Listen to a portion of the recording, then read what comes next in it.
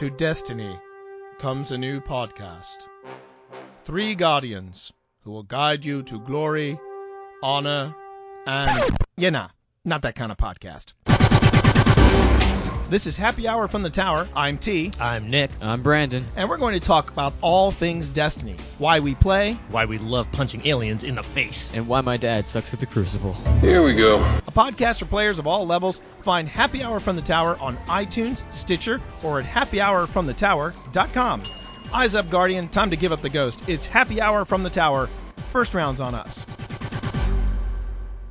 Hey everyone, I'm Katie. And I'm Chelsea, and we're the hosts of the podcast Tea Time with Katie and Chelsea. We are 2 best friends who love pop culture. We try to have a female perspective on things, but we really just talk about anything we like. What are some recent topics we've done, Katie? Well, we've talked about girl power songs, Wonder Woman, Veronica Mars, young adult fiction novels, San Diego Comic-Con, and so much more. So grab your cup of tea or whatever your drink of choice is and download our podcast on iTunes or Stitcher and start listening today.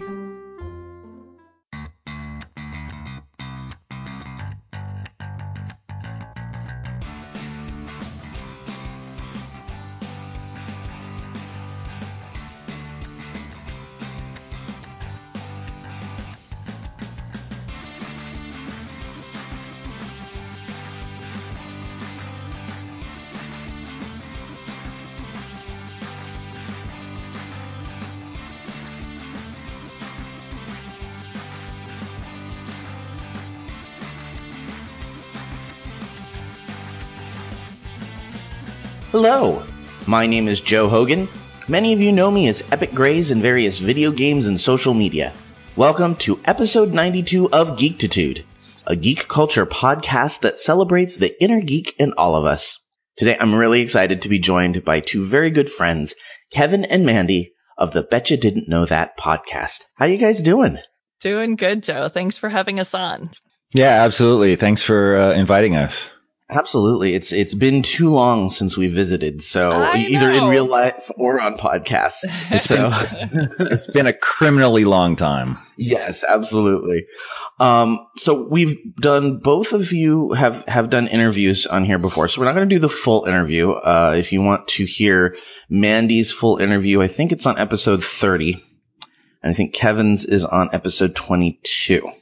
But what have you guys been up to lately? Quite a bit, right? I mean, we'll talk about your new show in a while, but you guys have been moving around and doing new jobs and all sorts of things since we've last spoken.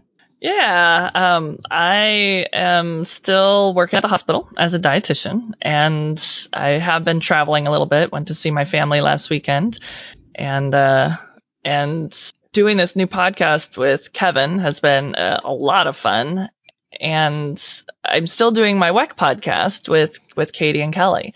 So definitely keeping busy. The podcast business is keeping me pretty busy.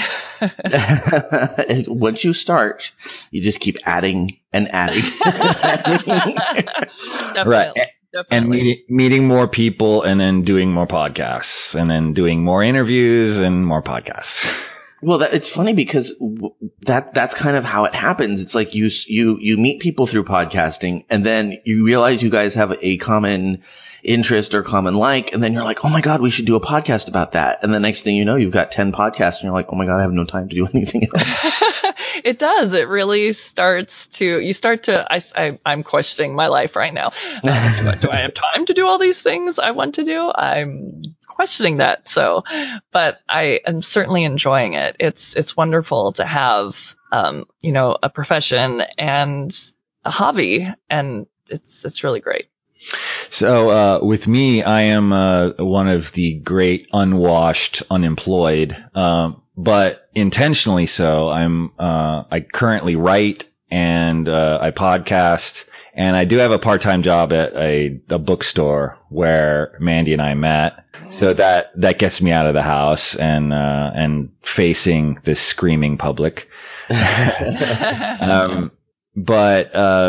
yeah, other than that, the podcasting and the writing takes up a lot of my time, and so hopefully the writing will start paying off, and maybe hopefully the podcasting will pay off. So yeah.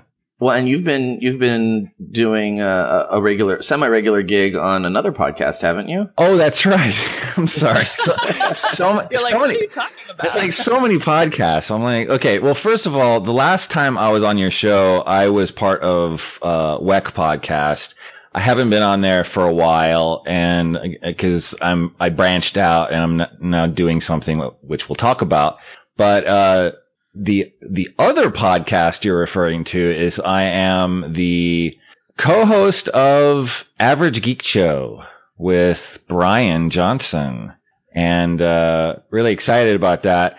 It's been in a little bit of a hiatus right now, but I was just informed of a very interesting interview guest that Brian hooked up, and I don't know if I should mention it. I don't think I will, to tease it, but it's pretty cool. It's somebody who is in 2 major motion pictures of the geek variety.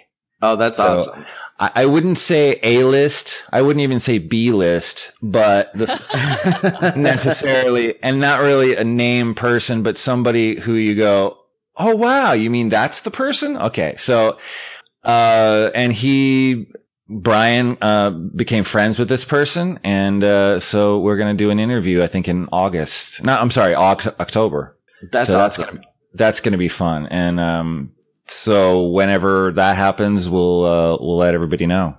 Very cool. Yeah, Brian's very good at finding people that are fun to interview. He's got that kind of down. He unlike me, he's a little bit more of an extrovert than I am, so he has no problem walking right up and saying, "Hi, I'm Brian. We need to talk on my podcast."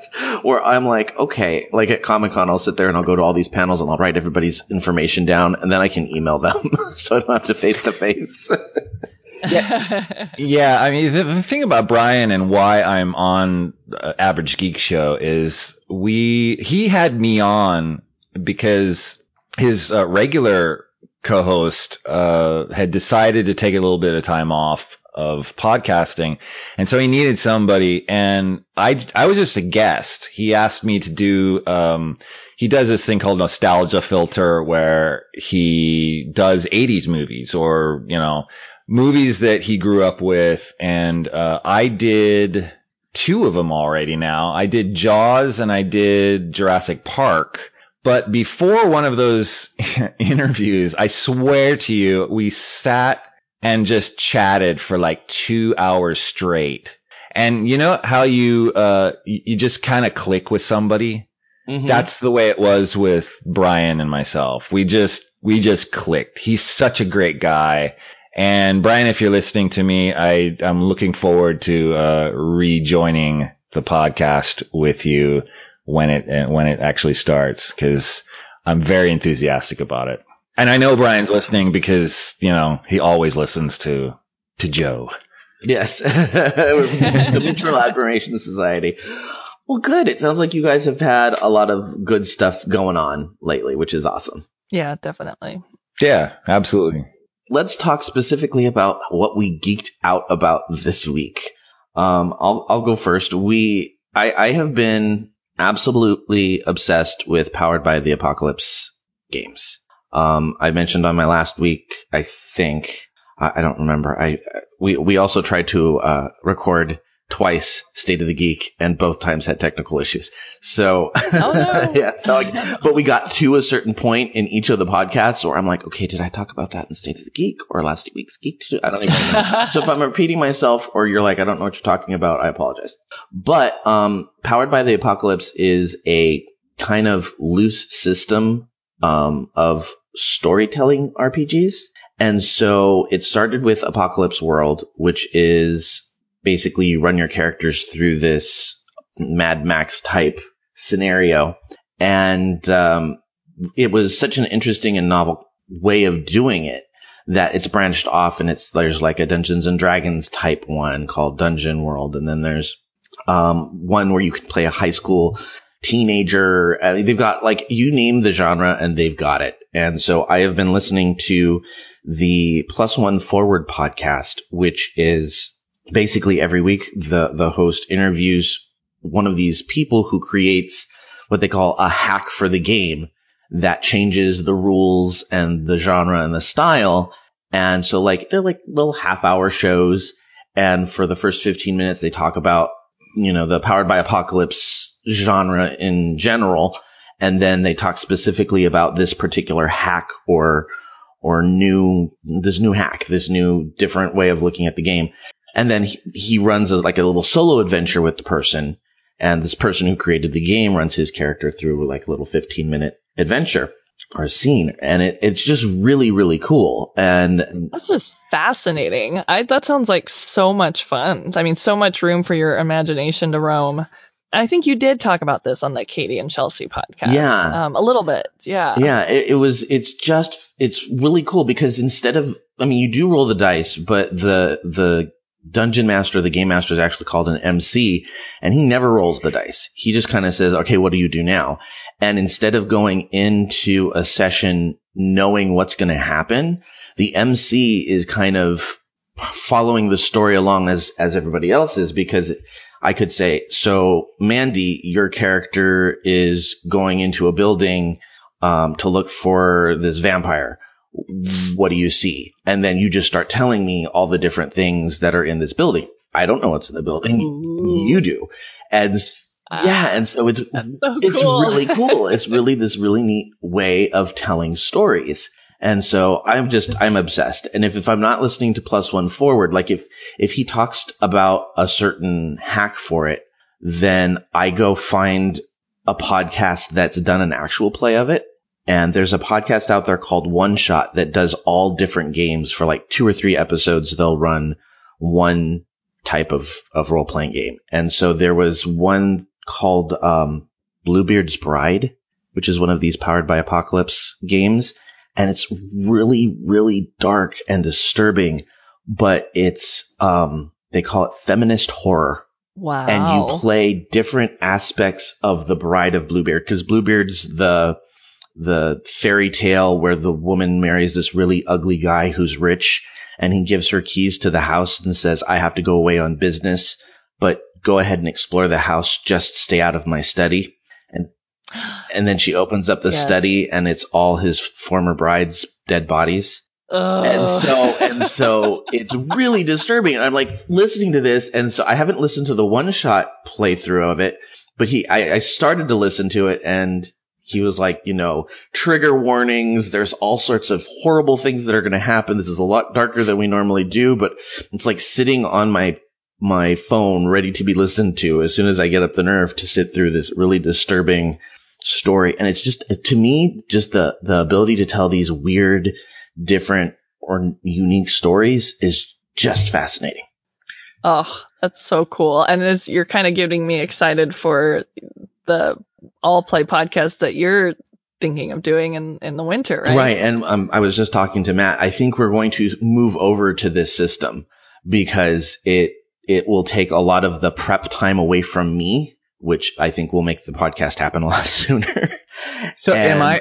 I'm sorry to interrupt, but are you saying that there's no dice? No, there is dice, but you roll the dice, and it's like you roll 2 6-sided dice, and a 1 to a 6 is a miss. It's not a failure; it's just a miss. So then, I, as the MC, would say what went wrong, why you didn't get the result you wanted, or why you got the result you wanted and it wasn't exactly what you thought it would be.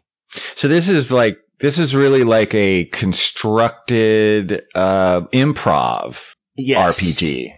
Very much so. It's very interesting because you've heard of Microscope, the world building game.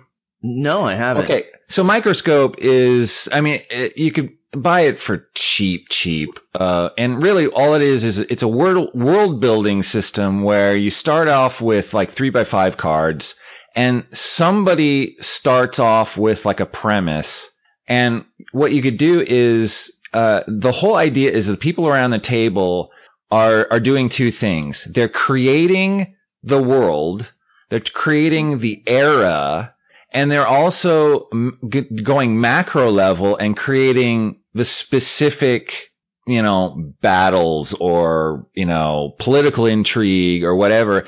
And then within each one of these little scenes, you role play off the top of your head these scenes to get to a conclusion. And then you write down the conclusion, and then that further grows the world. And so you could either go through like 100 years or 10,000 years, or you could do just one planet. You could just do one city, or you could do an entire universe. It's all up to you. And it's all your imagination, improv done right then and there. And I've never actually done it to its fruition or to its completion, but it's one of those things where I really would like to see it, kind of where a group of something that go ahead. We need to all get together, like Joe, Kenny, Brian, and us, and Katie Keller. I mean, it would be a lot of fun for us as a group to do it. Yeah. So Microscope is less of a role-playing game than it is a world-building game, but it is fun in the sense that you're just completely, it's like you're in a sandbox and you're creating your own world in a sandbox. It's subtitled a fractal role-playing game for epic histories, and you can Google it by adding the name Ben Robbins, Robbins, to Microscope. It's a lame mage production. Yeah, and so some people don't like it because it's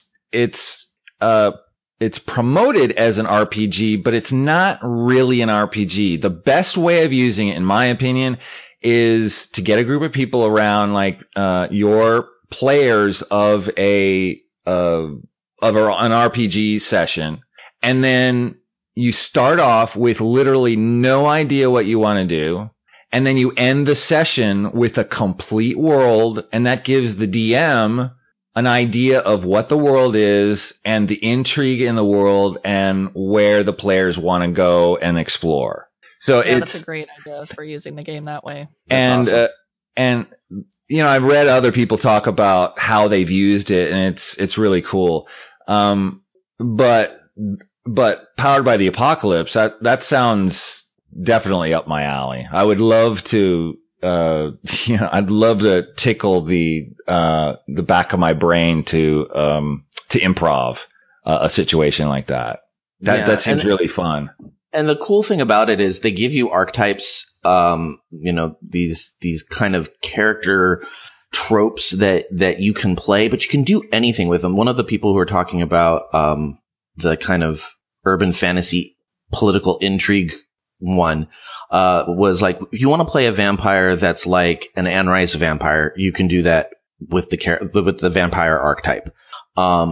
If you want to play Twilight vampire, you can play that with that archetype. You can play whatever you want. It's just kind of a skeleton to put your character over. And so to me, it's kind of like, I feel like with D&D, when you do a class, like there's only so many wizards you can be because they've kind of very clearly defined what a wizard is. Right. There's only so many.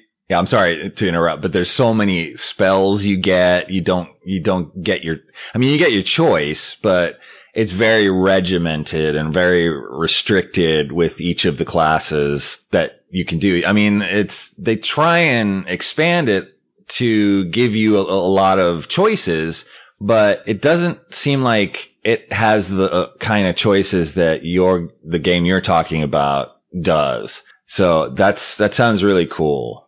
Yeah, so I'm really looking forward to that, and I'm hoping to send out I've got the other geeky thing going on this week is theater for me, and so this week is auditions for my my musical this year, and so I've been doing a lot of prep work for that, and that's taken up a good chunk of my time. But what's the musical you're doing again this year? You mentioned on your podcast, but I forgot. Well, I cannot officially say because I signed a contract that says I can't announce anything until November. Ooh, non-disclosure agreement. Maybe you didn't mention it then. But, I did, but I did it as in I think I'm going to try and get the rights for this. So I may have acquired the rights for my high school to do In the Heights.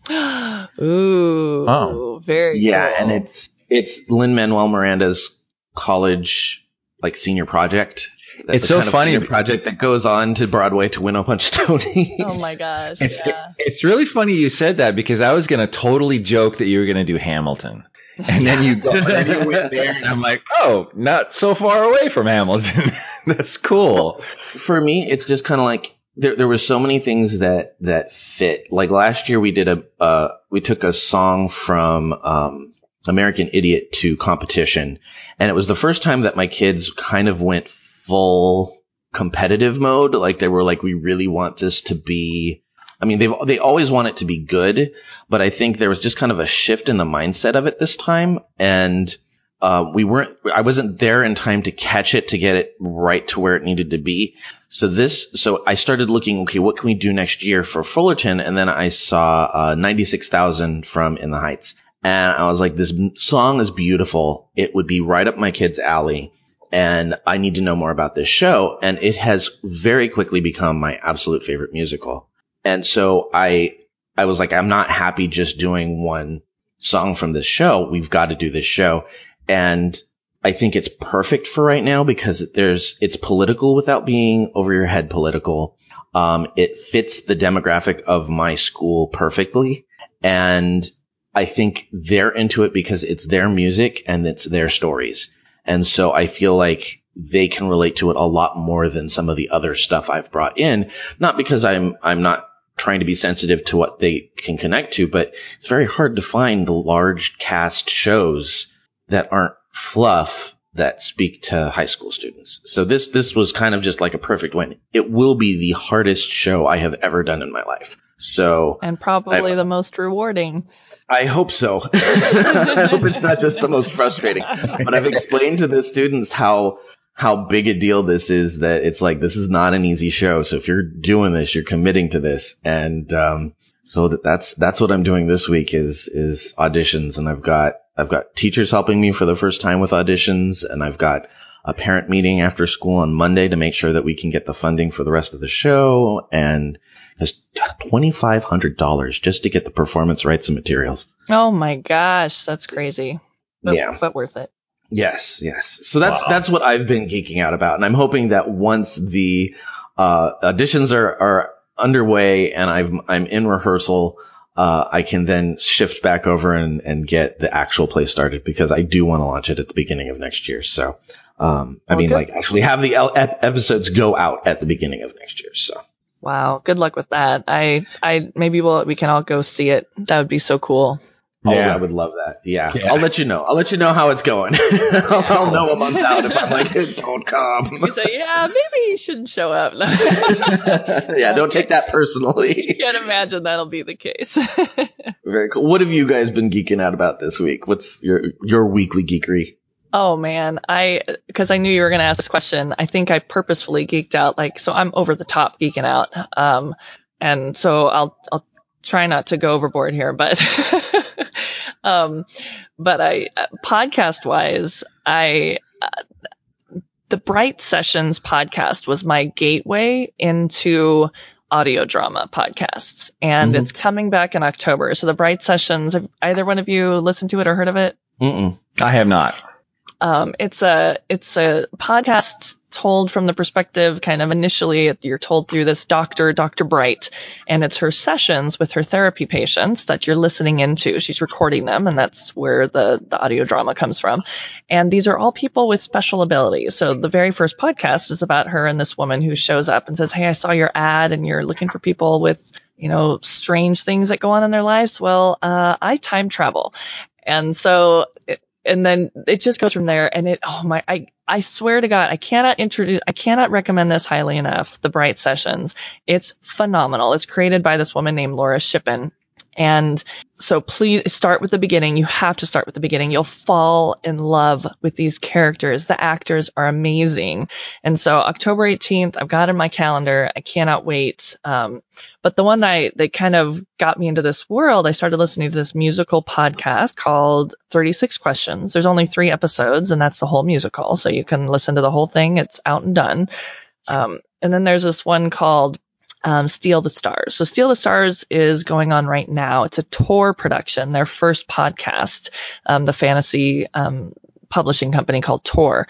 And it's again, it's a sci-fi, but it actually is also a bit of a romance. I was talking about it on our WEC podcast with Kelly, and she said it's kind of like a soap opera, actually. So, but it's a sci-fi about two people who are working to protect this alien from, the public. Just kind of they're protecting this alien discovery, this UFO that landed, and about their kind of forbidden relationship. So. So that was one of the things I'm geeking out on. Have you guys heard of any of those podcasts? No, but now I'm going to have to find some time in my podcasting schedule to put them in. Oh, it just gets so addicting, and it's kind of a bummer actually, because I get into these shows and I don't have time to listen to all these other things that I want to. So, but actually one of the other things I've been listening to all week, and I just finished it last night, and it's a novel I cannot recommend enough to both of you, your listeners, maybe your students at school. It's right now it's the #1 New York Times young adult bestseller, and it's called The Hate You Give by the author Angie Thomas. Have you guys heard of that book? The Hate You Give? The Hate You Give. U is in the letter U. The title comes from. Go ahead. No, I was going to say, I think I've sold that at the bookstore. So, yeah. Yeah. It's got to be huge at your bookstore right now. It's similar to the timeliness of In the Heights. This is a novel through the perspective of a young 16-year-old girl named Star, whose friend Khalil is shot and killed by a white cop. The Star and Khalil are both black. The cop is white. Right in front of her, she's a witness to this event, and the whole novel is told from her perspective. And it's about the event and about the aftermath. It's about her family. It's about her friends. It's about two lives she leads. She goes to a private school in a white area. She lives in what she refers to as the ghetto. And it's really life affirming and remarkable. And you cry and you laugh. I mean, there's just laugh out loud dialogue. Angie Thomas is only 29 years old. She wrote this with some of the support. There's a nonprofit called WeNeedDiverseBooks.org that gave her some money to kind of help support her efforts in writing this. The fact that it's been the New York Times #1 bestseller for young adult books all this time is remarkable. And there's going to be a movie, of course. So, and it's, I can't recommend it enough. That's awesome. Very interesting. I'm kind of looking at the Wikipedia page, and it mentions a lot of interesting things. Like, I didn't realize that the first letter of each letter is thug. Yeah, it's from Tupac Shakur, and that's, a character in the book, actually. I'm not a character who's alive, but he's kind of an inspiration for the book. And that's his tattoo, Thug Life, which stands for The Hate You Give, Little Infants Fucks Everyone. And that's kind of where she got the inspiration, part of the inspiration for this book, because it's obviously a lot about hate and intolerance, but it's also about speaking out, about having a voice. And I've been struggling with that a lot this past week, kind of having a voice, finding your voice. And speaking out is hard, and not always easy. And so that's a lot what this book is about too, that you can't have change if you don't say anything. So that was kind of a cool find, and definitely worth it. Wow. That's awesome. Yeah, I hear you about the whole speaking out thing. I'm actually, one of the things I'm doing with my class this year, my drama class, is because the musical is an extracurricular. That's something that they do. They don't have to be in my elective, but the kids in my elective, we may have the opportunity to submit to a fringe festival this year. And so that means we'd have to come up with our own show. And so we're actually looking at a way to devise, we haven't picked a topic yet, but we're going to devise a play that will let them talk about a subject that they're interested in. And a lot of them have talked about wanting to talk about the state of affairs in America. And so that's something that, I'm trying to give them a voice. It's my underhanded way of being a rebel without getting fired for being political in my classroom. But yeah, I think it's so important for everybody to have a voice, and it's hard because I think one other thing that's going on right now is that people it's so easy to get slapped down when you do step a toe out into the realm of speaking your mind, and you don't want to offend anybody, but at the same time, you feel very strongly about something. And so it's a very thin, narrow passageway you kind of have to navigate to get what you want out there without people not listening to it because it's surrounded with so much controversy, if that makes any sense. Oh, yeah. And I know at the end of one of your episodes, you shouted out Kenny and Ray for keeping you sane. Mm-hmm. I assume that was because of, they're very loud and proud on Facebook and social media, and they bring a lot of important topics out into the open, and they aren't afraid to talk about it. And I agree with you. I think that if, I'm very hesitant always. I have family who's on the more conservative side, who I love. And I'm always sensitive about that. But at the same time, I feel incredibly passionate about certain things, and I want to say something about it. And I have a niece who's 20, and she has the most remarkable voice. And when she gets on Facebook and she starts talking, I'm like jealous. I'm like, I want to have her voice. It's just, I wish I could. I'm still finding it at 45. Yeah, definitely. I think they've grown up with this platform, so they know how to use it a little bit better than we do. The digital natives know how to kind of navigate it a little bit easier. Yeah, for sure. And speaking of voices, I found one more thing this week that I want to share. It's a graphic novel. It's called My Favorite Thing is Monsters, and it's by a woman named Emile Ferris. And it's kind of astonishing, actually.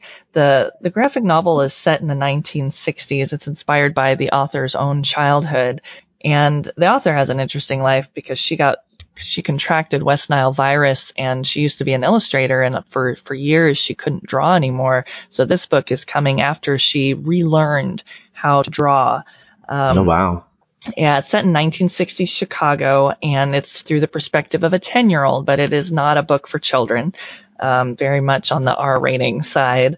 And there's a Holocaust survivor who lives upstairs and who's been murdered, and the 10-year-old wants to solve this mystery. And in doing so, she's very much into monsters, and she actually draws herself as a little werewolf girl. And what she discovers is all the monsters in our world, so there's the fanciful monsters, but then there's also the Nazis, and there's alcohol and drugs, and so it's a real grown-up tale from a child's perspective, and the drawings are, you go into it and you can't stop looking.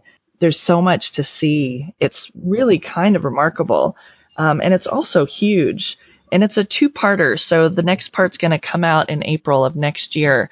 And the story kind of leaves you in a little bit kind of what's going to happen. And I can't wait for the second part, but it's definitely worth getting now. It's called My Favorite Thing is Monsters. And that is a thick book, too. It's huge. It's not like your typical graphic novel. It's really unique. I think there's a lot that's unique about it. So That's awesome. Well, yeah. I love when you guys are on my show because I get all these podcasts to listen to, all these things to read. I listen to your show and I get the same exact thing. I was Katie. Katie was talking about this show. Oh, I can't even remember the name. It was a Hallmark show, but I've already added it to my Netflix list because I dig a great, historical romance. I'm all over that. So when calls the heart. I have my notes from last week right here. Wow. Yes, I am. My next bin effort is going to probably be that, catching up with the first 2 seasons. I think there's 3 seasons now. So no, it's so cool to hear about things on some of these podcasts. So thank you for introducing me to a lot. Well, definitely. How about you, Kevin? What have you been geeking out about this week? Well, the first thing I wanted to mention was a kind of an obscure board game, and that I still have set up and I play every now and then. It's called Leaving Earth. And if you're a computer person and you have heard of Kerbal Space Program, then this is kind of like the board game equivalent of that. Kerbal Space Program, for those who are not in the know, is essentially a situation where you build a rocket and then you put it on the launch pad, you test it to see if it's going to actually fly, go into orbit, and whatever. And you have Kerbal Space Program, you could basically do things like build, what did I see? Like you could build, if you remember the old British TV series, The Thunderbirds, you could actually build all the 5 ships of the Thunderbirds in Kerbal Space Program. So Leaving Earth is actually produced by a company called Luminaris, Lumenars, and they are luminaris.com. And if you end up actually buying this game, I do not recommend going to Amazon because they're charging like $85 for this, whereas you go to Luminaris, it's only $38 or $39. So anyway, the game is all cards, and what you do is it's a 1 to 5 player game, and each player plays a director of a space program. And so the game starts in 1956, and it's your job to basically complete certain missions. Things like launching a satellite, or launching a man into orbit, or launching an unmanned rocket to the moon, or to land a person on Mars. Just all of these different missions that you accumulate points for in order to win the game. But the difficulty part of it is what I find interesting. You need to plan. You need to use arithmetic, because what you're doing is with every transition, like from Earth to suborbital, from suborbital to Earth orbit, you have to calculate your rocket and how much thrust it has, how much weight it has, and how much difficulty it is for that rocket to get up to the next level. And so there's a little bit of kind of simple arithmetic, but the farther you go, the more complex it gets. It's still all just addition, it's nothing more than that. And maybe a little bit of multiplication, but it gives you an idea of the sense. Well, first of all, I'm a space nerd all the way back from the Apollo program. So, anytime I can see some kind of astronomical event like the eclipse that happened last month, it's like right in my wheelhouse. So this is essentially it's kind of simulating the Cold War race of getting people into space, landing people on the moon, and seeing who can do it fastest, most efficiently, and earn the most points. And what I find most interesting of it is it's not easy.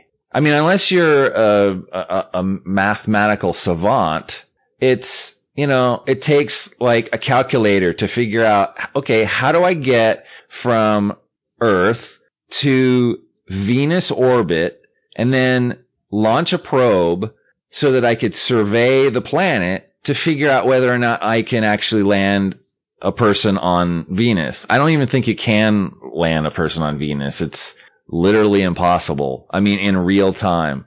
But the beauty of this game is that you are discovering things about this universe. So it's kind of like an alternate universe. We all know that we've landed men on the moon.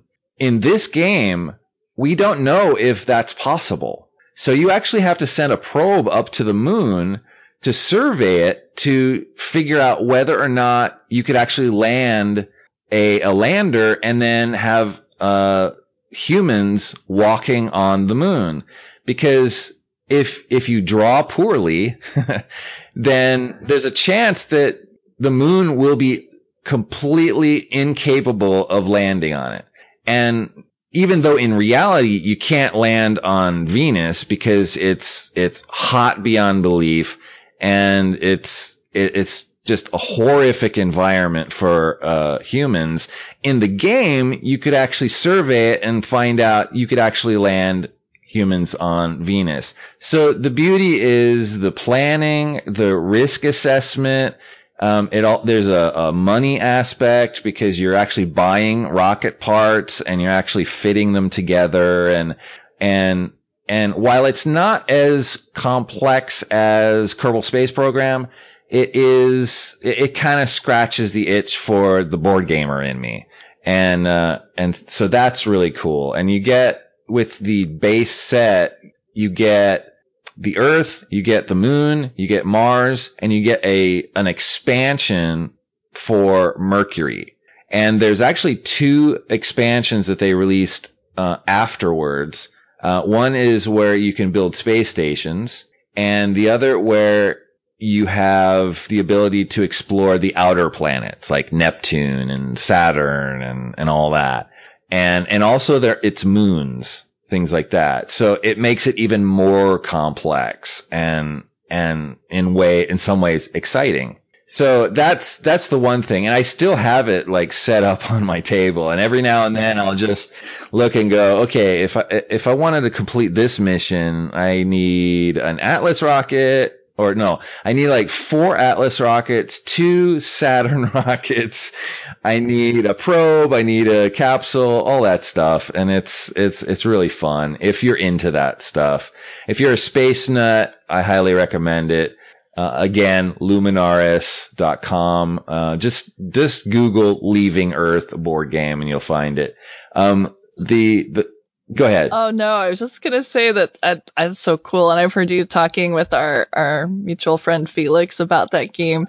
But right now, being a space nerd is so cool because you guys know that on Friday, Cassini is the spacecraft that's been orbiting Saturn for the past 13 years. Did you? Yes. And on Friday, it's taking its death spiral, its death dive into the atmosphere. So they're ending that mission, and the way they're ending it. So Friday morning, you can stay tuned. There'll be some space news. This is going to be the 15th of September. And the way they're destroying it is they're just going to investigate the atmosphere of Saturn, and the spacecraft's going to go into the atmosphere until it's destroyed, which it will be. Wow. And then they came up, you were talking about Venus probes. No, go ahead. What? I was going to say, as Chuck Yeager, the test pilot, would say, that's called augering in. basically taking a craft and just burying it into the ground. That's called augering in. Interesting. Wow. And then there was this recent illustration that was posted on Engadget, where the title of the article is NASA Goes Steampunk for its future Venus probes. So they're actually trying to come up with a probe that can deal with the heat of Venus, which is like over 400 degrees Fahrenheit. And the way they're doing it is by coming up with a steampunk space, probe that'll use wind and Morse code to relay information to, balloons that are in the atmosphere. And it's just so cool if you're a space nerd. So. Well, and the fun thing about this game that you're mentioning, the Leaving Earth, is it sounds like something I could kind of pass on. We just switched physics from senior year at our school to sophomore year, so I get to. We've kind of changed all our projects to include, instead of biology, we're looking at physics.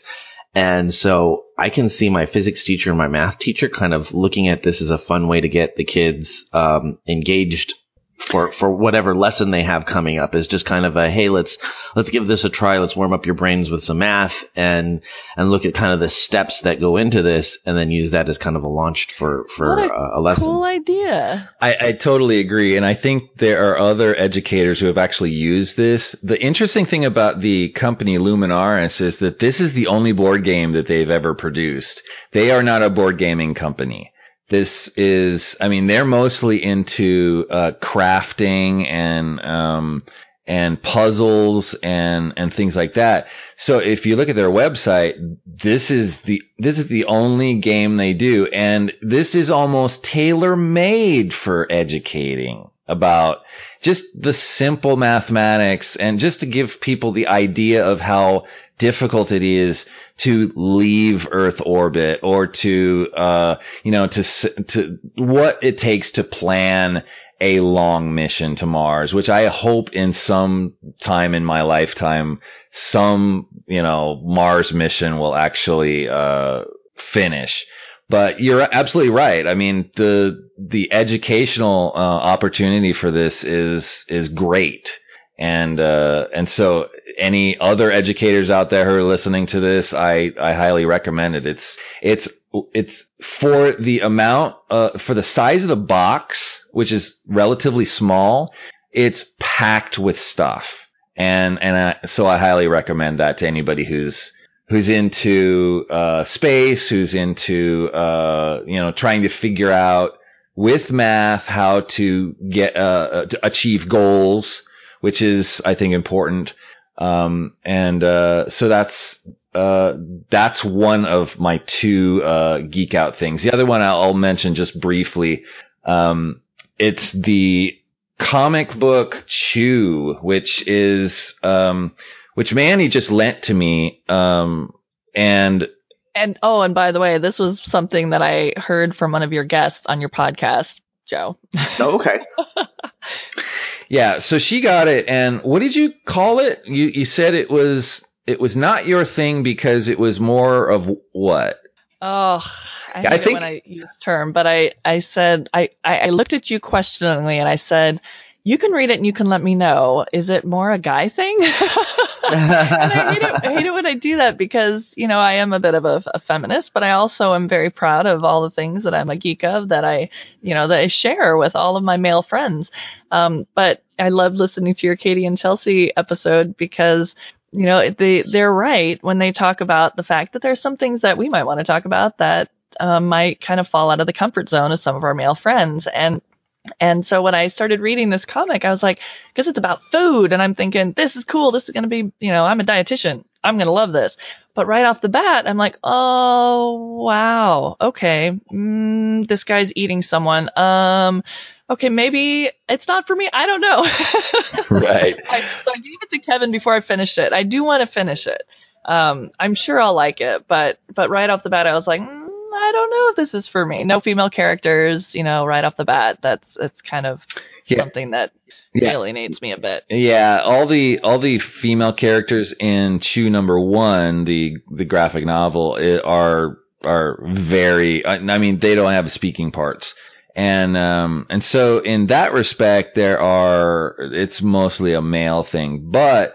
In terms of content, I think it's more of a horror thing. So if you're into gore, if you're into kind of squeamish stuff, then it doesn't matter if you're a male or a female. You'll get into this, because there's some definite squeamish things in this.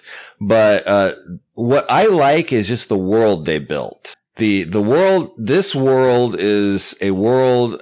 First of all, Joe, have you ever read the Chew comics? No, this is completely new to me, and I briefly remember somebody mentioning it on my show a long time ago, and I'm like, I know, I can't remember the name of the guest, but because he mentioned it, I bought it. So. And I'm like, I remember him saying, and I think there was like, I was like, oh, that's interesting, and then he said something about it. I went, maybe not. Yes, I think maybe it's the horror. I have a lot of female friends who love horror and who probably dig this, but I think you're right, Kevin. You kind of pegged it. It's in the horror genre. Yeah, but it's also intended to be funny. It's written and fantasy and sci-fi a bit too. So go ahead. Sorry. And also a little bit of a kind of like a tinge of like maybe James Bond or what's the new movie coming out? The sequel with Colin Firth. What the hell is that? The Kingsman. The Kingsman, right? Yeah, there's just a hint of the Kingsman in this, but it's all about. I mean, the premise is essentially the world has been decimated by a bird flu, and all the chickens, basically chickens have become illegal. illegal to eat, illegal to produce, illegal to sell. And so it's kind of like a black market thing to find restaurants that sell chicken. But the main character is a guy named Tony Chu, who's an Asian American, who has this thing called, I don't know if I'm saying this correctly, cibopathic or chibopathic, where it means that if he eats something, like for instance, if he eats an apple, he gets kind of like a psychic history of the entire life of that apple. Okay. From the growing part to its picking to the transport to everything. So he's sitting in one of these illegal like chicken restaurants. By the way, he's a cop, and he orders chicken soup, and somebody actually bled into the soup. This is the very beginning of the of the graphic novel, and he scoops some of the soup and apparently tastes some of the cook's or the sous chef's blood. Immediately, he is flooded with memories from this person who is a serial killer. So he gets to know the names of his victims. He gets to know exactly how he killed them. He gets to know all of these different things. And so that's one of his quote-unquote gifts. And not to just to spoil the first thing, because it's just kind of like it's a situation where they're setting up what Tony Chu, that's his name, CHU, is able to do. He corners the serial killer and says, "Tell me all of the names of all of the other victims." And the guy says no, and basically slits his throat right in front of Tony and collapses in an alley. And Tony basically says, I'm gonna find out anyway. And he immediately starts chewing on the guy's neck. Mm. Yeah, that's the point where Mandy like checked out. But me, I'm like, oh, this is cool.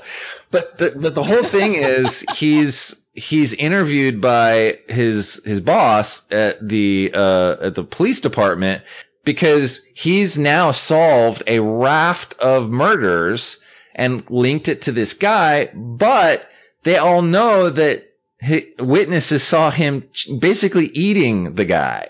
Mm-hmm. And so Internal Affairs is like waiting to investigate what the hell is going on. And that's where it takes a complete left turn, where this guy comes on and basically he's the head of the FDA, which is like a more, I guess, a spy version of the FBI in a sense. And so Tony suddenly gets hired by the FDA to solve crimes. And so It's his job to basically gnaw on, like the severed fingers of dead people and find out where they are. And so the start of the premise is really good. It actually, the first comic goes in so many directions, and it's so funny. If you can get by the gore, which I can, it's very entertaining, and I'm looking forward to revisiting the rest of this. Because I've forgotten a lot of this stuff. But one last thing I wanted to mention about this. I had been looking forward to the movie adaptation of this comic. The movie adaptation was to star Stephen Yeun, who was on Walking Dead as the character Glenn. Oh, perfect. And so he plays Tony Chu. There's a character named Savoy, who is a gigantic man with red hair and seemingly Scottish, and he's played by David Tennant. Okay. Of Doctor Who fame and Broadchurch fame. And then Felicia Day plays another character, and it's supposed to be all animated. And then as I was researching for this podcast, I found out film's been canceled. No! You just named a Dreamcast. Holy cow.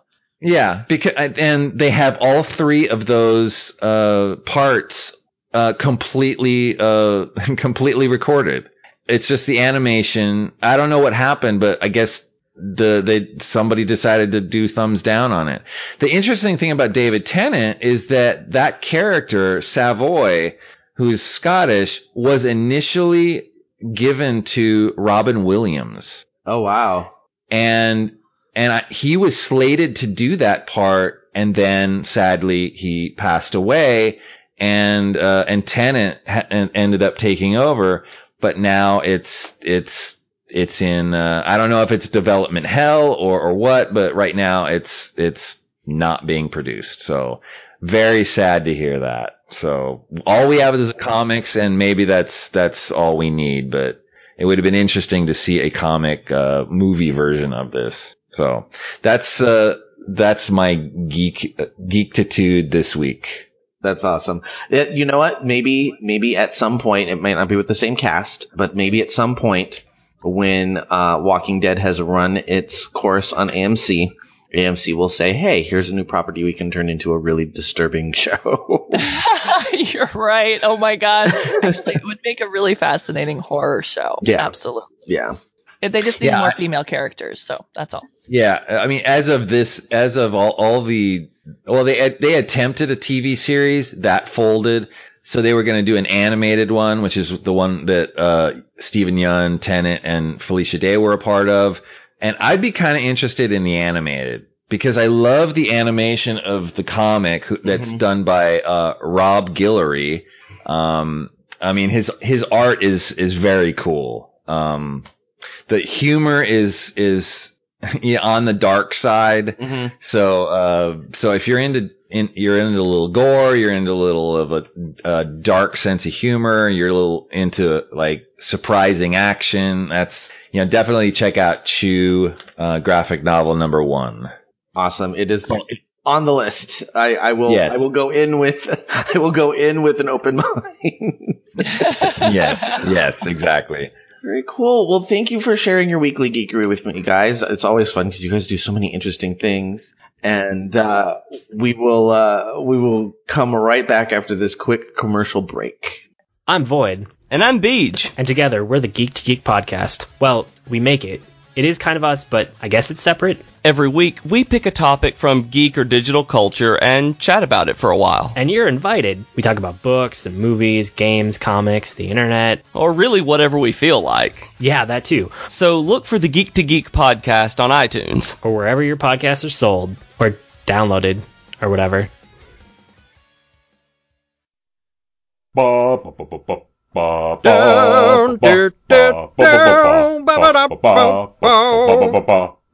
Comics. Hey everyone, this is Rob, your friendly neighborhood comic geek. And this is Liam, the languishing, lascivious Liam of Langley. Wow, that was extremely illiterate of you. Well, I try. We are the hosts of The Comic Box, part of the Geek to Geek podcast network. So, join us. Bop, bop. Oh, yeah. And we're back. And before we go into the meat and potatoes of our show, I do want to talk about an event that is coming up. I am going to be part of PIY, which stands for Podcasting It Yourself. And it is a workshop that coincides with the launch party of Podcasting for Dummies. It's going to take place in Phoenix, Arizona on October 28th, 2017. And they're releasing the 3rd edition of Podcasting for Dummies, which our friend T. Morris is an author of, along with Chuck Tomasi, and we are actually featured in the book. They mention us a couple of times, and I think we're in the list in the back of podcasts. Wow. That's so cool. Yeah. That is so cool. Yeah, I'm very excited. I was very honored that T would mention us, so that is very exciting. And then he said, hey, why don't you come out and do a panel at our launch? And so I will be covering podcasting accessories, the fun little things that we don't have to buy, but we do because it makes podcasting easier, better, or fun. Oh my gosh, that's so great! How fun that's going to be. So that's at a convention? It's not a convention. I'll have to mention where it is actually located. I don't have it in front of me, but I know it's in Phoenix, Arizona on October 28th, and it's just a launch party. I think it's taking place in a church complex, and there's going to be, I think it's about 3 or 4 hours that afternoon, and there's 4 different tracks. There's like a best practices track, a technology track, which is where my accessories one is going to fall, and then I think a software track, like a hardware and a software track. So those are the 3 tracks that you can kind of jump onto, and it's kind of targeted to people who are just starting up and are brand new to podcasting. And so, I think it would be a good way for seasoned podcasters to kind of make connections, but the panels themselves are actually going to be targeted to people who would be reading Podcasting for Dummies. Wow. That's something I'd be interested in attending, actually. Well, I'll give you the details. Maybe we can like go in on a hotel room or something together. Hey, yeah. Yeah. I'd love to do that. Yeah, that sounds very cool. Both Manny and I love T. Morris. We interviewed him and Pitt Ballantyne for a segment on WEC podcast, and you can't get T to shut up, actually. No, but it's a good thing because he has so many interesting, fun things to say. Yes, he's so funny, and he rings a bell every time he plugs himself or does something, so that's kind of funny. But they're just both delightful people, and when I found out that T. Morris did Podcasting for Dummies, I went, wow, that's prolific. Yeah, sci-fi books and Podcasting for Dummies. Wow. What's next? Yeah. What's next? Probably state representative. Yeah. Let's go into politics. I'd take it. Right. Yes. Yeah. So that's coming up. So if you guys are in Phoenix or feel like getting to Phoenix, I will be there and T will be there. And, I believe that, Keith Lane from the 2 Gay Geeks will be there. Yes, he's on this list, and if Keith is there, then I'm sure Ben will be there as well. So there'll be a bunch of us. If you are in the area or can make it there, we will be there on the 20th of October. Very cool. Awesome. All right, we're going to move on to the reason why we are here today, which is that you two have created a new and fabulous podcast. So tell us about Betcha Didn't Know That. Yeah, go ahead, Kevin. You want me to start? Okay, so Yeah. This idea came from so as I said earlier, I was on a WEC podcast with Mandy, Kelly, and Katie, and through circumstances beyond my control, it now became a 3-person podcast, and I departed. And so I was thinking, I do want to do a podcast, and what would I want to do?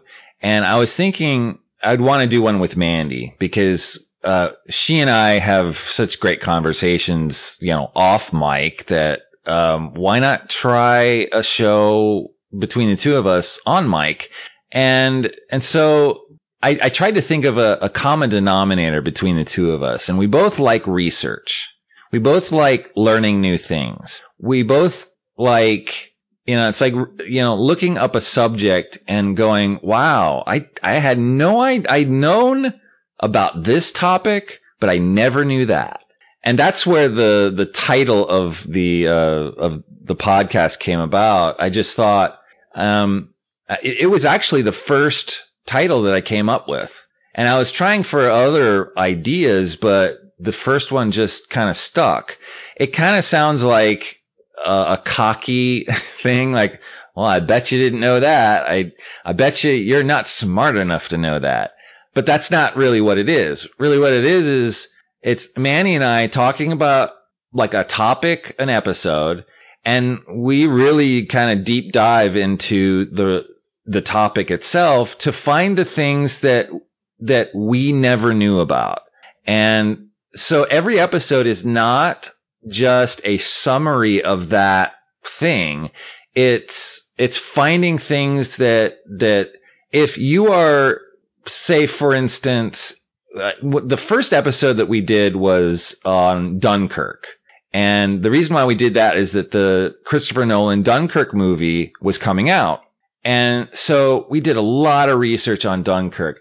If you know everything there is to know about Dunkirk, if you're like an expert at Dunkirk, you probably would know everything. But if you weren't an expert at Dunkirk, which we assume most people who listen were not.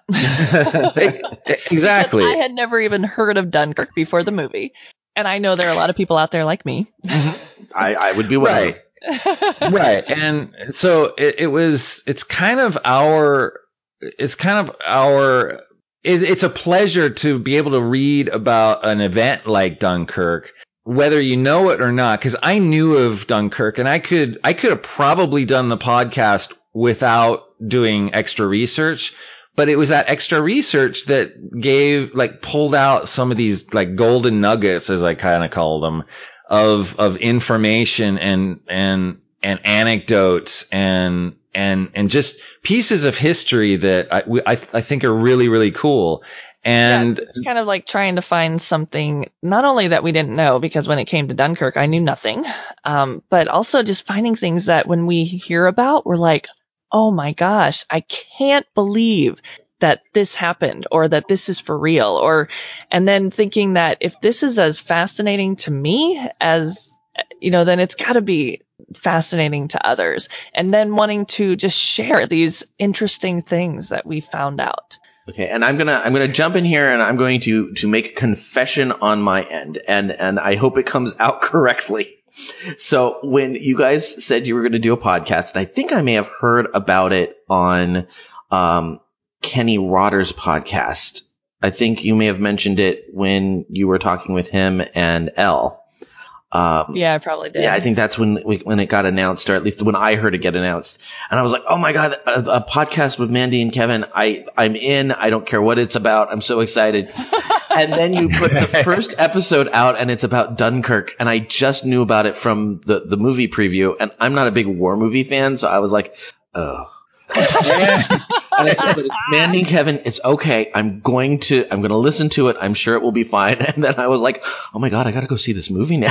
Right. And I think that's something that anybody who hears about your show needs to know, that if the fun thing that I love about your show and honestly about you guys in general is just you get so excited about learning things and about sharing knowledge and about discovering those little nuggets of interesting detail that I think your excitement and your love for the content is contagious.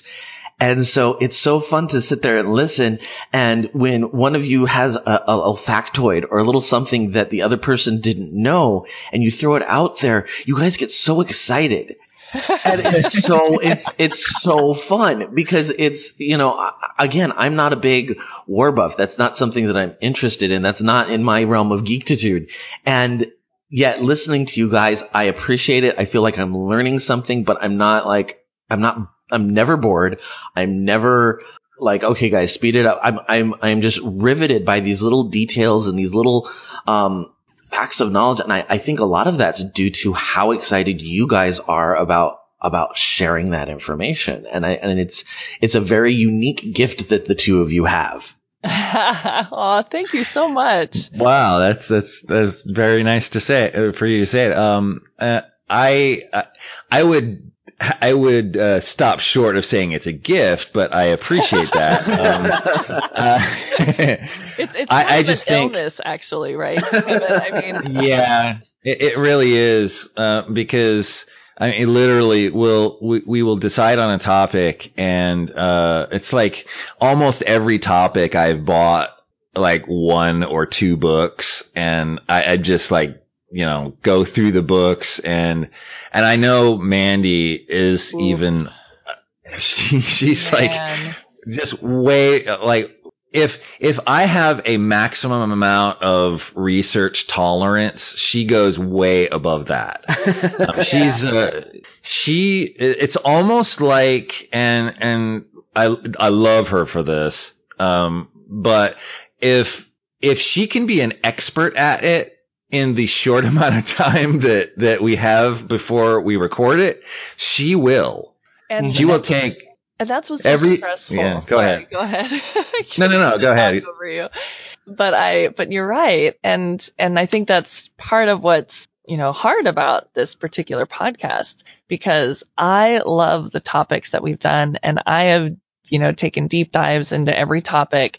But when it comes to the time that we're about to record, I'm not an expert yet, and I never will be, obviously. And I'm totally uneasy right before the podcast, thinking, oh, I don't know everything, and I have pages of notes, and it's actually a little stressful, and I'm trying to find a happy medium, because I'll research for hours, for days, like 5-6 hours before we start recording. I'm like buried in the topic, plus the days before. So it's really incredible. And like when we did the episode on Louis Armstrong, every day was a joy learning about jazz history, his personal history. Just the origin of the word jazz alone just fascinated me to know. And when I found out that it had something to do with baseball, I'm like, what? This is awesome. But learning about laxatives. Oh, laxative. That was the most charming thing about Louis Armstrong, was finding out that he would hand out these pictures of himself sitting on a toilet, grinning, holding a box of laxatives. It just charmed me to no end. I'm throwing Mandy under the bus. If you go back and listen to episode 48 of this podcast, we talked about female superheroes, and I don't know what happened around episode 44, 45. That's where my lost episode is. And it's like after a year of doing this, all of a sudden all my technology started giving me problems. I was having so much trouble this time last year with my podcast. And, so episode 48, I'm ready to record with Mandy, and I had to restart my computer update, and it took like 45 minutes. And every time I was like, Mandy, I'm so sorry. I don't mean to waste your weekend day. I don't remember if it was a Saturday or Sunday, but I'm so sorry. And you're like, more research. It's perfectly fine. It gives me more time to do research. Oh yeah, I'm like researching up to the minute. Like when he presses the record button, I'm like still literally researching. It's a disease, and I have to get it under control. What you need to do is you need to come to my school and you need to show this to my kids. And maybe that's what I should do. I should just play your episodes for my students and be like, you need to be like these people. Yeah. Oh, well, I think it comes from being young and being curious. Because if we weren't curious about stuff, this show wouldn't work. Mm-hmm. That's the curiosity that we have, and the excitement that you alluded to, Joe, about when we learn something new, we want to get the listener as excited as much as we are excited, and we hope it conveys, and I'm glad to hear, at least with you, Joe, it does. Anyway, were you going to say something, Mandy? Well, I was just going to give you an example. Oh. So when I was reading that book, The Hate You Give, and I wanted to find out more about the author, Angie Thomas, and when I looked up and I found out that she had been given a grant by We Need Diverse Books, I'm like, what the heck is We Need Diverse Books? That sounds incredible, because, I believe that we do. And I looked that up, and all of a sudden they have this hashtag in their website called #DrumItUp. And I was like, what the heck is this all about? So I look at that, and here's where it led me to. It led me to this book, this picture book for kids 4 to 7, called Drum Dream Girl: How One Girl's Courage Changed Music. And it's about a girl in Cuba who was being raised during the 1930s, where drumming for females is taboo. It's based on the life of this actual drummer in history, a female drummer that I told my sister about it. She had never even heard of this woman, called Milo Castro Zaldariaga, who's of Cuban descent, I think Chinese descent, Spanish descent. It's her ancestry is is interesting in and of itself. But she defied the odds in 1930s Cuba and became a drummer, and she ended up, becoming famous in Cuba, and then she, started playing with American musicians. I actually want to research if she played with Louis Armstrong, and then she ended up playing for Eleanor and Franklin Roosevelt. And I'm thinking, this is a woman I've never even heard of, but, an example of my deep diving and finding out really interesting, fascinating things. And so yeah, they're drumming it up, trying to give this book some attention. And that's so fascinating. Like this is the journey you guys take constantly, which is so awesome. You've covered the first episode was on Dunkirk. The second episode was, and is it Lewis and not Louis? It's both. Either or. Okay. We've discovered. And then go ahead. No, I was going to say that he called himself Louis, but he answered to Louis as well. Gotcha. And then you got the total solar eclipse, and then the last episode you've done is Princess Diana. So you have, these are not related topics. So anybody who's thinking, oh, I don't care about jazz music, first of all, you need to listen to the episode of jazz music, because then you'll be like, oh, I'm interested in jazz music. I never knew. But every week is so different than the last that it's really just kind of it's great for your own personal knowledge. It's great for cocktail parties. Hey, did you know? It's just, I think what you guys are doing is just, it's so awesome. It's so you guys. And it's just like, it always, anytime I think about it, it puts a smile on my face. Aw, thank you so much, Joe. We really appreciate that. That is really high praise. I appreciate that. What do we have coming up? Any other topics you can preview for us? Well, the one we just recorded, we can talk about that, right? Yeah, let's do it. Do you want to mention the one that we're going to post tomorrow? Yeah, so the one we're posting tomorrow is on tennis. So the U.S. Open, Sloane Stephens just kicked some hardcore ass. Kevin was super excited about that. Because she was 950th ranked when she went on to win the U.S. Open. Right. Yeah. To be honest, I thought we were doing the Diana supplemental. Oh, yeah, I think that's the one you're putting up, but the tennis one I think is our next episode that we did together. So, yes. So we're starting to do some supplemental episodes. And kind of like an epilogue to the episode. Sometimes if there's something extra that we want to say or somebody interesting that we want to interview. But the tennis episode was the last episode that we did together. So, yeah. And it was, and also, sorry, go ahead. If we follow you on social media, you guys also post a whole bunch of your research through there too, where you're like, as you find things after the fact, you're like, oh, hey, and this. Oh, hey, and this. Yeah, I actually been really bad about social media lately. But I want to get back to that because yeah, that's kind of the fun part too, is just kind of letting people know, hey, here, some of the interesting things that we researched and some other interesting things on the topic, for sure. So, and trying to get people interested in what we're talking about as well. Yeah. And we do, we have slacked off this particular week, but, we'll get back into it. But the whole idea is to, we switch it up and we try and make every topic really as interesting as possible. And we always, it's like with the Diana episode, there's one thing about her life. There's a lot of it, but a lot of it is kind of depressing, quite frankly. Mm-hmm. And we touch upon that a little, but we're not trying to, we didn't want to dig up stuff about tabloid stuff. We didn't want to deal with her relationships or her, the divorce or anything like that. We wanted to know why Diana is the beloved figure that she is. So that's what we did.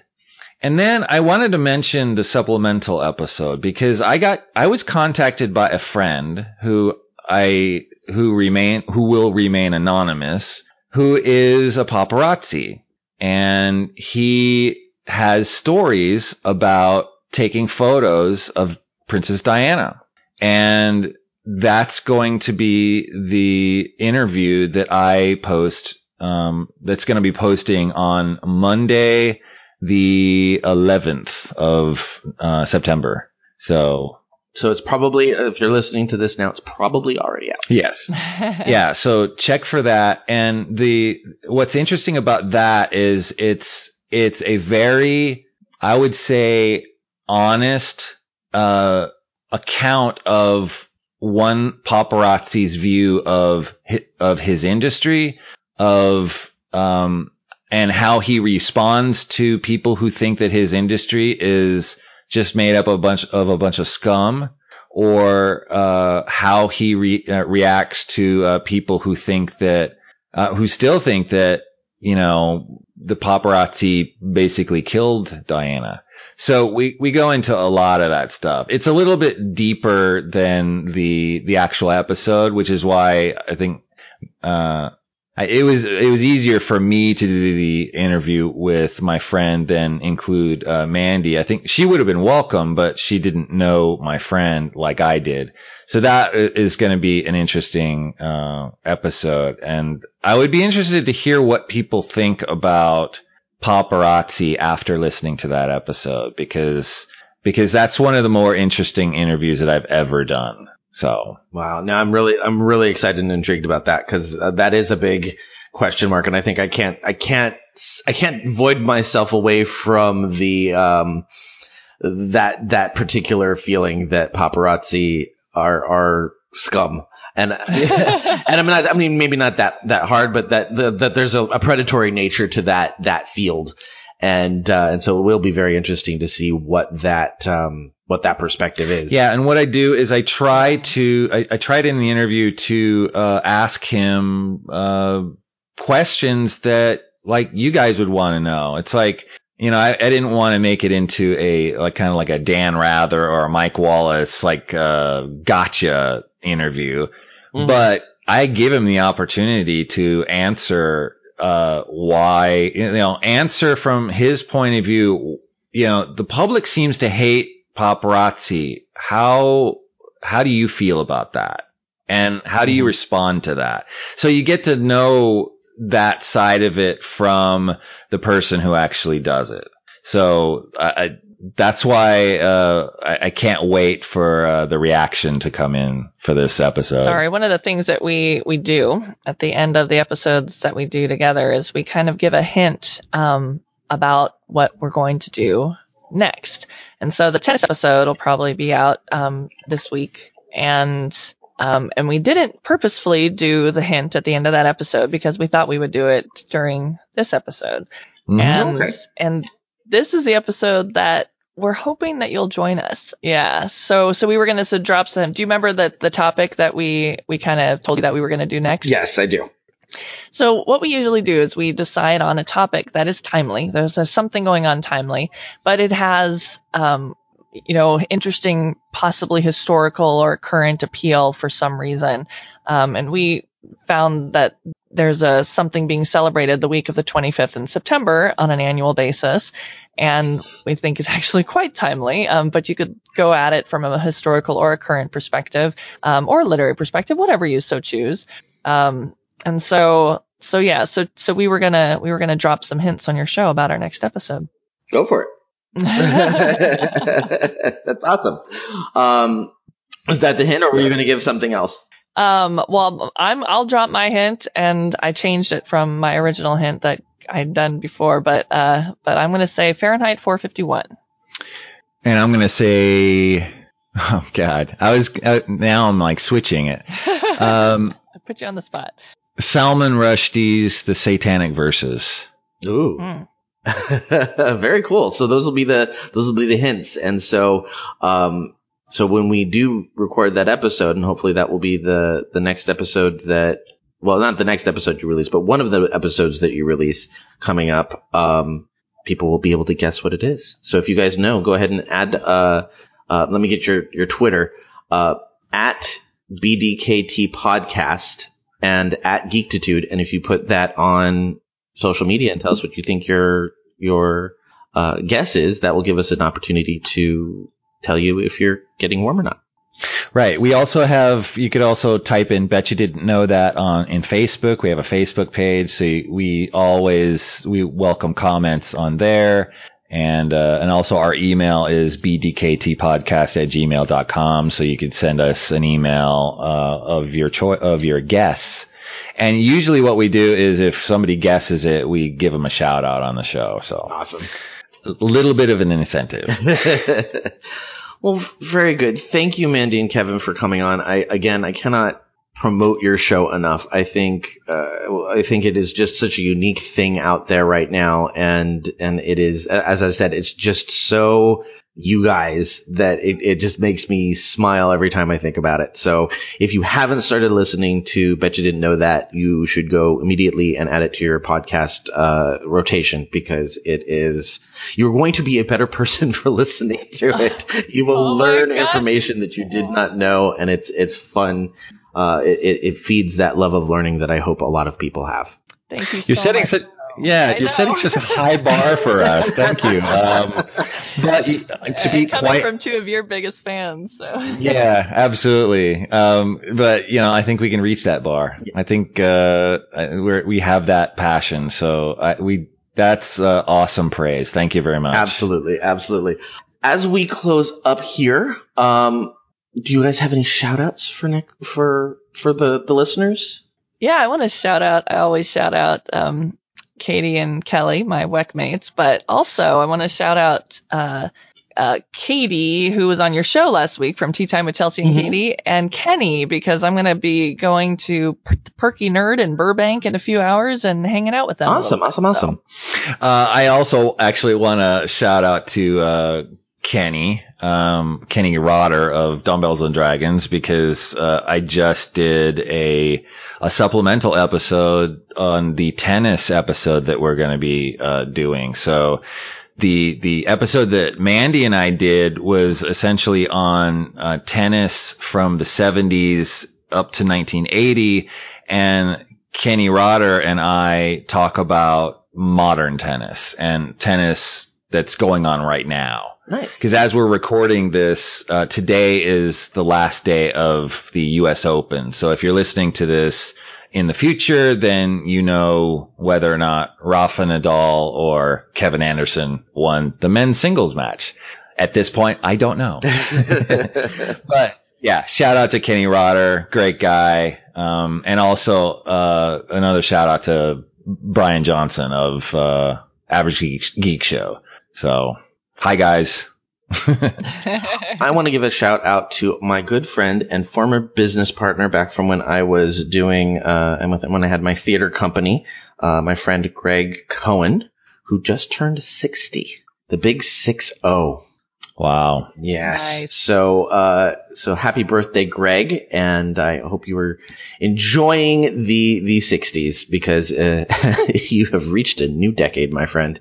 Happy birthday, Greg. Coming up next week, I'm going to be honest. Actually, I should probably check as I'm saying this, because I am hoping, because I've wanted to talk about this for weeks, but we haven't been able to get our schedules to work. So yes, not confirmed, but I'm really hoping that Void and I from the Geek to Geek cast can sit down and talk about the Adventure Zone, because it's what inspired me to want to start doing an actual play podcast. It's absolutely a phenomenal podcast, a phenomenal show, and they just finished their first series after 3 years and 69 episodes. They finally completed their campaign, and they're moving on to other stuff. So it's the perfect time to sit down and just kind of unpack the entire story. So that will be happening at some point coming up. I don't know if it'll be next week or not, but that is the goal. So that is coming up.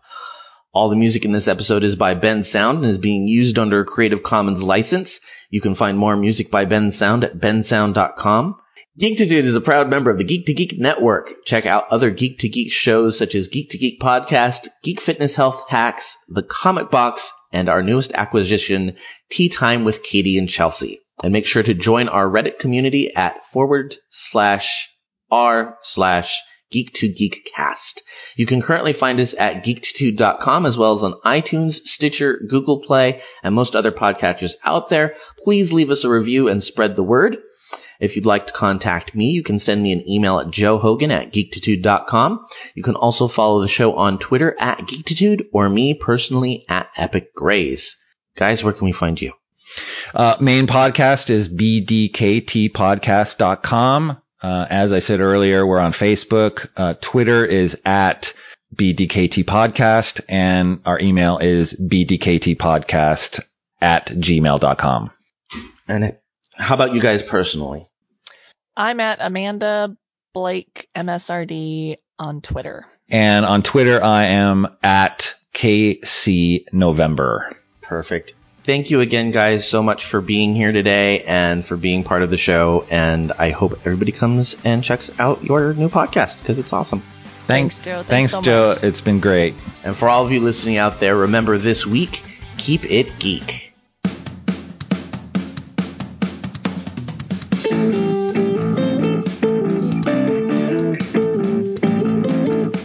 That theme song means it is once again time to promo the Geek Wolfpack podcast. I'm your Papa Wolf, Nick Kelly. And I'm your Mama Wolf, Stacia Kelly. And I'm Thermal Wolf, Brandon Kelly. Here on the podcast, we're just a couple of generations geeking out and sharing what we think we think. We'll share the latest nerd news and sci-fi happenings. Looking for life hacks? I'll tell you if there's an app for that. And I'll give you the latest from a gamer's point of view. Plus, every episode includes some of what we like to call ADHD D&D. I'm a healer, and I killed a dragon. Spoilers. So join us here at the Geek Wolfpack Podcast. Join us on iTunes, Stitcher, Blueberry, or wherever you find your podcasts, or simply at geekwolfpackpodcast.com. And as always, geek out. So how would you describe a podcast like The Shared Desk? It's a podcast that took its sweet time to do a promo. Well, yeah, well, I think that goes without saying. I mean, you could say The Shared Desk is a podcast about collaboration, because that's what we do. Wait. There's a lot more to The Shared Desk. You got our Loot Crate Looky-Loo. Oh, what's in the box? And then what we're doing when we're not writing, usually it's pretty nerdy. No! And then there are the drop-ins. Has the whole world gone crazy? Yes, there are drop-ins. And we love having guests on the show. It's The Shared Desk, after all. And if it's Katie or Lauren, you get some lovely singing as well.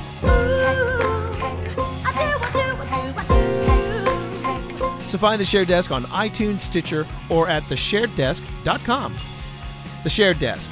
2 writers. 1 podcast. Different points of view.